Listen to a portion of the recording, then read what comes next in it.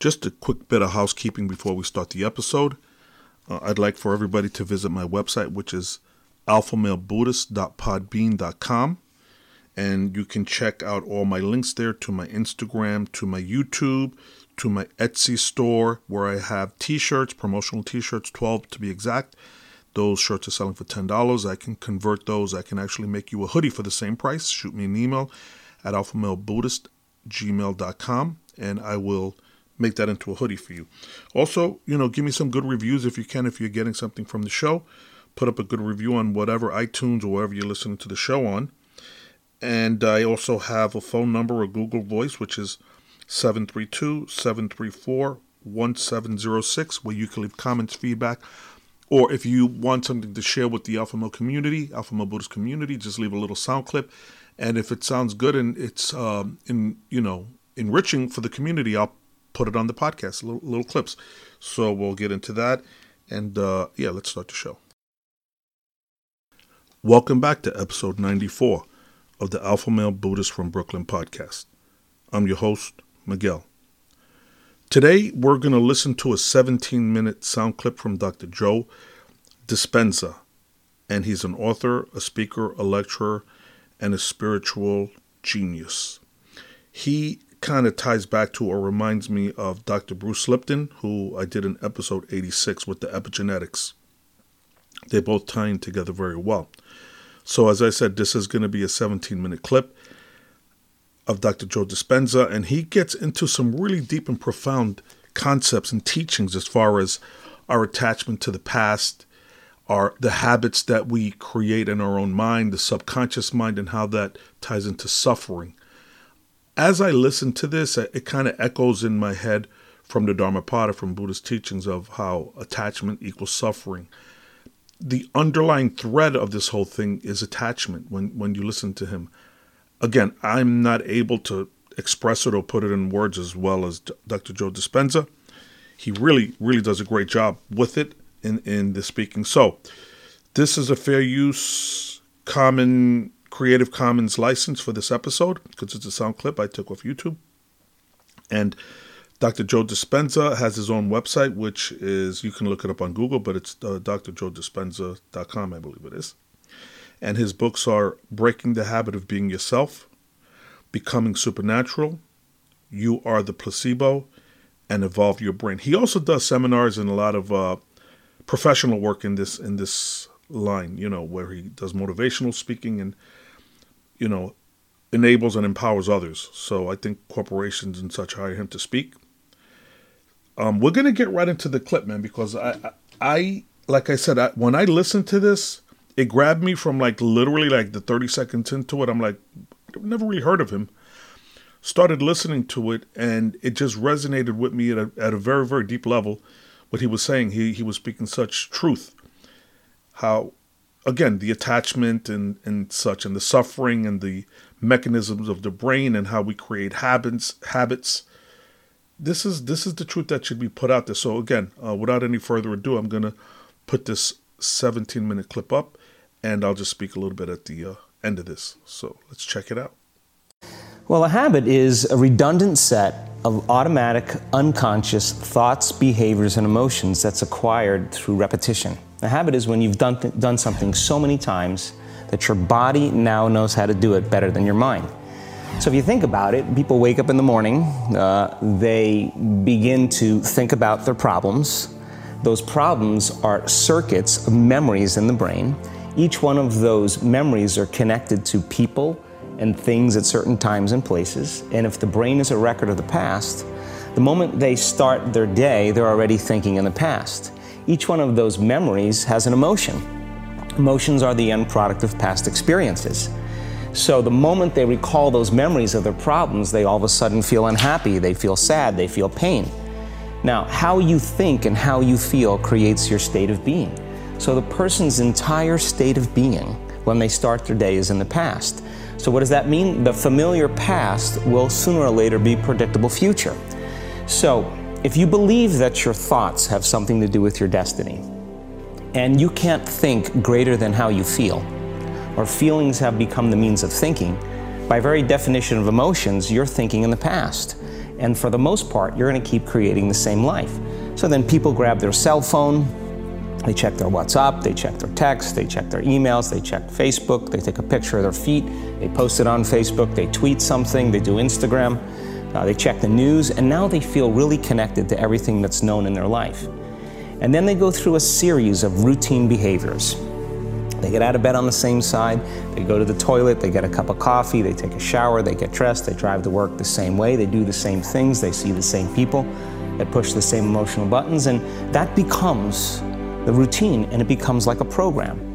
So now they've lost their free will to a program, and there's no unseen hand doing it to them. So when it comes time to change, the redundancy of that cycle becomes a subconscious program. So now 95% of who we are by the time we're 35 years old is a memorized set of behaviors, emotional reactions, unconscious habits, hardwired attitudes, beliefs, and perceptions that function like a computer program. So then a person can say with their 5% of their conscious mind, I want to be healthy, I want to be happy, I want to be free.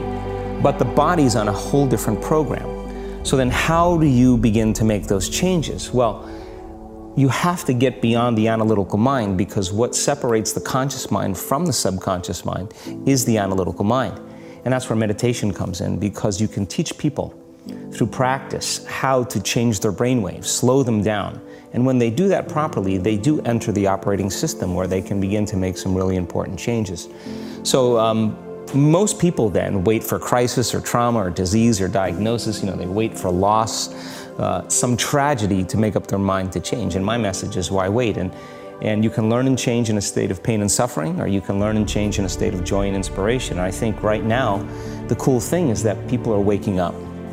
That's really interesting, and where I found the deepest hooks into how powerful this can be for somebody is when you talk about trauma, and you've talked about how people experience a traumatic event, but they then basically rehearse it, and how that then has this knock-on effect. So what is that? Why do people find it so hard to get past trauma?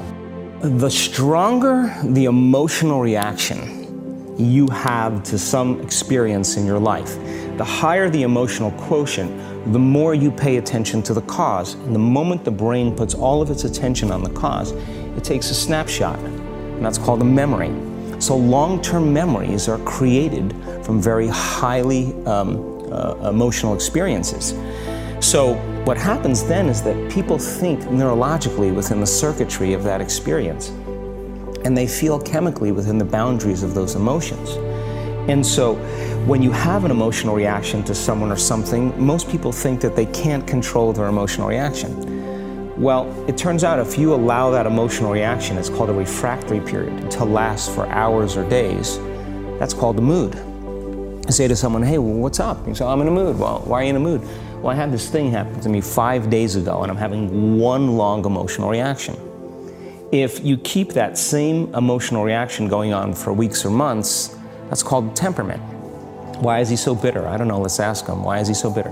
Why are you bitter? Well, I had this thing happen to me 9 months ago. And if you keep that same emotional reaction going on for years on end, that's called a personality trait. And so learning how to shorten your refractory period of emotional reactions is really where the work starts. So then people, when they have an event, what they do is they keep recalling the event, because the emotions of stress hormones, the survival emotions, are saying pay attention to what happened, because you want to be prepared if it happens again. Turns out most people spend 70% of their life living in survival and living in stress. So they're always anticipating the worst case scenario based on a past experience. And they're literally, out of the infinite potentials in the quantum field, they're selecting the worst possible outcome, and they're beginning to emotionally embrace it with fear. And they're conditioning their body into a state of fear.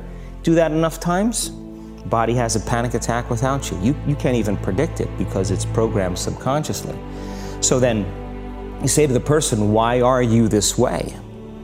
And they'll say, I am this way because of this event that happened to me 15 or 20 years ago. And what that means from a biological standpoint is that they haven't been able to change since that event. So then the emotions from the experience tend to give the body and the brain a rush of energy. So people become addicted to the rush of those emotions, and they use the problems and conditions in their life to reaffirm their limitation, so at least they can feel something. So now when it comes time to change, you say to the person, why are you this way? Well, every time they recall the event, they're producing the same chemistry in their brain and body as if the event is occurring, firing and wiring the same circuits and sending the same emotional signature to the body. Well, what's the relevance behind that? Well, your body is the unconscious mind. It doesn't know the difference between the experience that's creating the emotion and the emotion that you're creating by thought alone. So the body's believing it's living in the same past experience 24 hours a day, 7 days a week, 365 days a year. And so then when those emotions influence certain thoughts, and they do, and then those thoughts create the same emotions, and those same emotions influence the same thoughts, now the entire person's state of being is in the past. So then the hardest part about change is not making the same choices you did the day before, period. And the moment you decide to make a different choice, get ready, because it's going to feel uncomfortable. The bigger thing is that we keep firing and wiring those circuits. They become more hardwired. So you have a thought and then the program runs. But it's the emotion that follows the thought. If you have a fearful thought, you're going to feel anxiety. The moment you feel anxiety, your brain's checking in with your body and saying, yeah, you're pretty anxious. So then you start thinking more corresponding thoughts equal to how you feel. Well, the redundancy of that cycle conditions the body to become the mind. So now, when it comes time to change, a person steps into that river of change and they make a different choice, and all of a sudden, they don't feel the same way. So the body says, well, you've been doing this for 35 years. You're going to just stop suffering and stop feeling guilty and stop feeling shameful, and you're not going to complain or blame or make excuses or feel sorry for yourself. Well, the body's in the unknown. So the body says, I want to return back to familiar territory.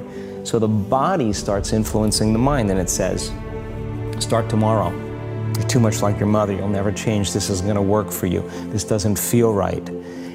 And so if you respond to that thought as if it's true, that same thought will lead to the same choice, which will lead to the same behavior, which will create the same experience, which will produce the same emotion. I want to talk about that notion of, give me a little more detail on what you mean by the body becomes the mind, or the unconscious mind. What do you mean by that exactly? Well, those are two different things. Your body is your unconscious mind. In a sense, if you're sitting down and you start thinking about some future worst case scenario that you're conjuring up in your mind, and you begin to feel the emotion of that event, your body doesn't know the difference between the event that's taking place in your world, outer world, and what you're creating by emotion or thought alone. So most people then, they're constantly reaffirming their emotional states. So when it comes time to give up that emotion, they can say, I really want to do it. But really the body is stronger than the mind because it's been conditioned that way. So the servant now has become the master. And the person all of a sudden, once they step into that unknown, they'd rather feel guilt and suffering because at least they can predict it. Being in the unknown is a scary place for most people because the unknown is uncertain. When people say to me, well, I can't predict my future. I'm in the unknown, and I always say the best way to predict your future is to create it. Not from the known, but from the unknown. What thoughts do you want to fire and wire in your brain? What behaviors do you want to demonstrate in one day? The act of rehearsing them mentally, closing your eyes, and rehearsing the action. The rehearsing the reaction of what you want, or the action? The action of what you want. By closing your eyes and mentally rehearsing some action. If you're truly present, the brain does not know the difference between what you're imaging and what you're experiencing in 3D world. So then you begin to install the neurological hardware in your brain to look like the event has already occurred. Now, your brain is no longer a record of the past. Now it's a map to the future. And if you keep doing it, priming it that way, the hardware becomes a software program. And who knows, you just may start acting like a happy person. And then I think the hardest part is to teach our body emotionally what the future will feel like ahead of the actual experience. So what does that mean? You can't wait for your success to feel empowered. You can't wait for your wealth to feel abundant. You can't wait for your new relationship to feel love, or you're healing to feel whole. I mean, that's the old model of reality, of cause and effect, waiting for something outside of us to change how we feel inside of us. And when we feel better inside of us, we pay attention to whoever or whatever caused it. But what that means then is that from the Newtonian world is that most people spend their whole life living in lack, waiting for something to change out there. What do you mean the Newtonian world? The Newtonian world is all about the predictable. It's all about predicting a future. But the quantum model of reality is about causing an effect. The moment you start feeling abundant and worthy, you are generating wealth. The moment you're empowered and feel it, you're beginning to step towards your success. The moment you start feeling whole, your healing begins. And when you love yourself and you love all of life, you'll create an equal. And now you're causing an effect. And I think that's the difference between living as a victim in your world, saying, I am this way because of this person or that thing or this experience. They made me think and feel this way.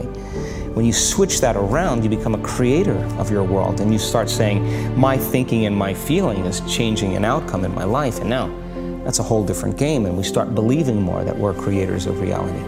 So how do we go from, okay, I have this negative emotion, it's controlling my life, it's got me in this cycle of, I think about this emotion, which triggers a chemical reaction, which trains my body to feel that way, which makes it easier, more likely I will do it again, and so now I'm in this vicious cycle. And it's unconscious. Right, and you said, does your thinking create your environment, or does your environment create your thinking, which I thought was really, really interesting. So how do we then go from that, like mechanistically, to begin this visualization process of something that's empowering? It's me in a different state, it's my future self. Is it meditation? What does that look like? If you're not being defined by a vision of the future, then you're left with the old memories of the past, and you will be predictable in your life. And if you wake up in the morning and you're not being defined by a vision in the future, as you see the same people and you go to the same places and you do the exact same thing at the exact same time, it's no longer that your personality is creating your personal reality. Now your personal reality is affecting or creating your personality. Your environment is really controlling how you think and feel unconsciously, because every person, everything, every place, every experience has a neurological network in your brain. Every experience that you have with every person produces an emotion. So some people will use their boss to reaffirm their addiction to judgment. They'll use their enemy to reaffirm their addiction to hatred. They'll use their friends to reaffirm their addiction to suffering. So now they need the outer world to feel something. So to change then is to be greater than your environment, to be greater than the conditions in your world. And the environment is that seductive. So then why is meditation the tool? Well, let's sit down, let's close our eyes. Let's disconnect from your outer environment. So if you're seeing less things, there's less stimulation going to your brain. If you're playing soft music or you have earplugs in, less sensory information coming to your brain, so you're disconnecting from your environment. If you can sit your body down and tell it to stay like an animal, stay right here. I'm gonna feed you when we're done. You can get up and check your emails, you can do all your texts, but right now, you're gonna sit there and obey me. So then, when you do that properly, and you're not eating anything or smelling anything or tasting anything, you're not up experiencing and feeling anything, you would have to agree with me that you're being defined by a thought, right? So when the body wants to go back to its emotional past, and you become aware that your attention is on that emotion, and where you place your attention is where you place your energy, you're siphoning your energy out of the present moment into the past, and you become aware of that. And you settle your body back down in the present moment, because it's saying, well, it's 8 o'clock, you normally get upset because you're in traffic around this time, and here you are sitting, and we're used to feeling anger, and you're off schedule. Oh, it's 11 o'clock, and you usually check your emails and judge everybody. Well, the body's looking for that predictable chemical state. Every time you become aware that you're doing that and your body is craving those emotions and you settle it back down into the present moment, you're telling the body it's no longer the mind, that you're the mind, and now your will is getting greater than the program. And if you keep doing this over and over again, over and over again, over and over again, just like training a stallion or a dog, it's just gonna say, I'm gonna sit. And the moment that happens, and the body's no longer the mind, when it finally surrenders, there's a liberation of energy. We go from particle to wave, from matter to energy. and we free ourselves from the chains of those emotions that keep us in the familiar past. And we've seen this thousands of times. In fact, we can actually predict it now on a brain scan. Again, that was Dr. Joe Dispenza.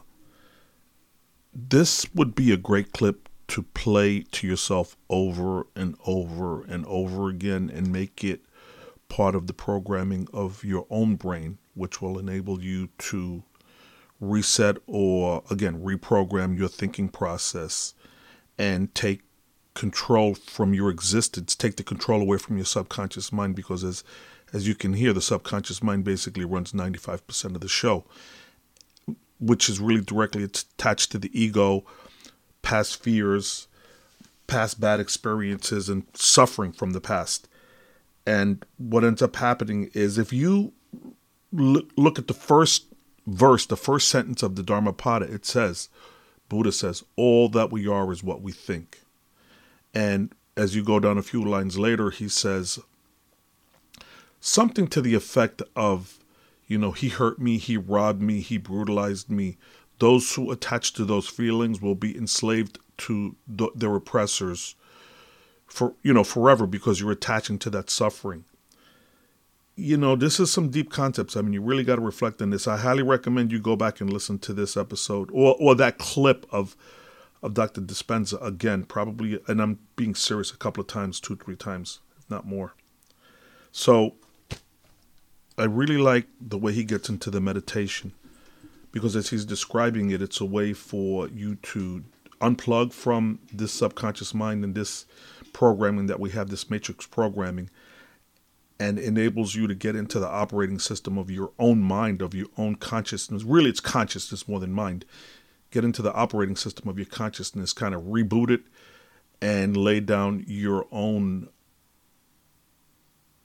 way of existing and living your life away from this suffering that we go through. As you know, a lot of people are on antidepressants, and there's some really crazy statistics, like a lot of, I forget how many it is, I think it's 200 veterans a day commit suicide, and just it's horrendous what's happening right now. And what's happening is we're all slaves and subjected. In addition to being debt slaves, we're slaves to our subconscious mind and the programming that it doles out to us on a daily basis, where we're just basically automatons following that programming laid down. It's so important to meditate, to do deep breathing, to get in touch with nature, and to switch up your routine. I spoke about that. I always speak about that in my episodes, where you have to kind of sometimes walk down a different street, read a different book, or just have a different experience. Like I like to call it roll in the mud. Just do something completely random and different, where you kind of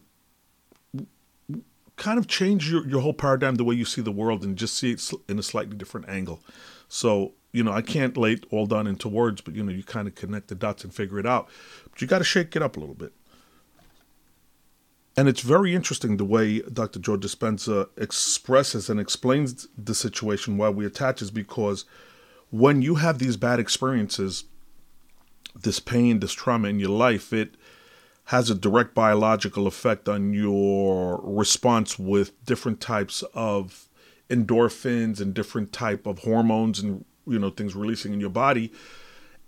And it gives your body a charge. And again, that charge could be a positive or a negative charge. It's again, they're both opposite ends of the same spectrum. So you get this charge out of it, this emotional charge. And your body actually experiences it as if it was the first time you were traumatized by this event. So you get that push, that charge, that rush from that. So people go and relive it over and over again, because they're not having real life experiences. And again, they're just being subjected to what has happened to them before.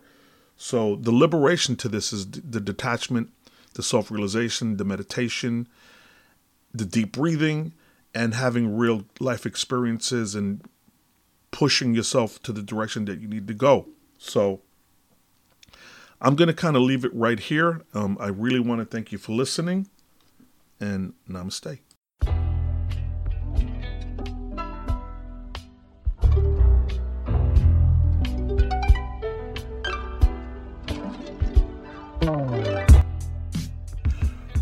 Welcome to the Alpha Male Buddhist from Brooklyn podcast. I'm your host, Miguel. I like to cover topics from ancient history great leaders and generals from the past. And I also like to talk about self-realization, truth, critical thinking, and strategic spirituality. Outside the box, nonconformist. I'm here to shatter the myths of the mainstream media and the beta sheeple narrative. My email address is alphamalebuddhist@gmail.com.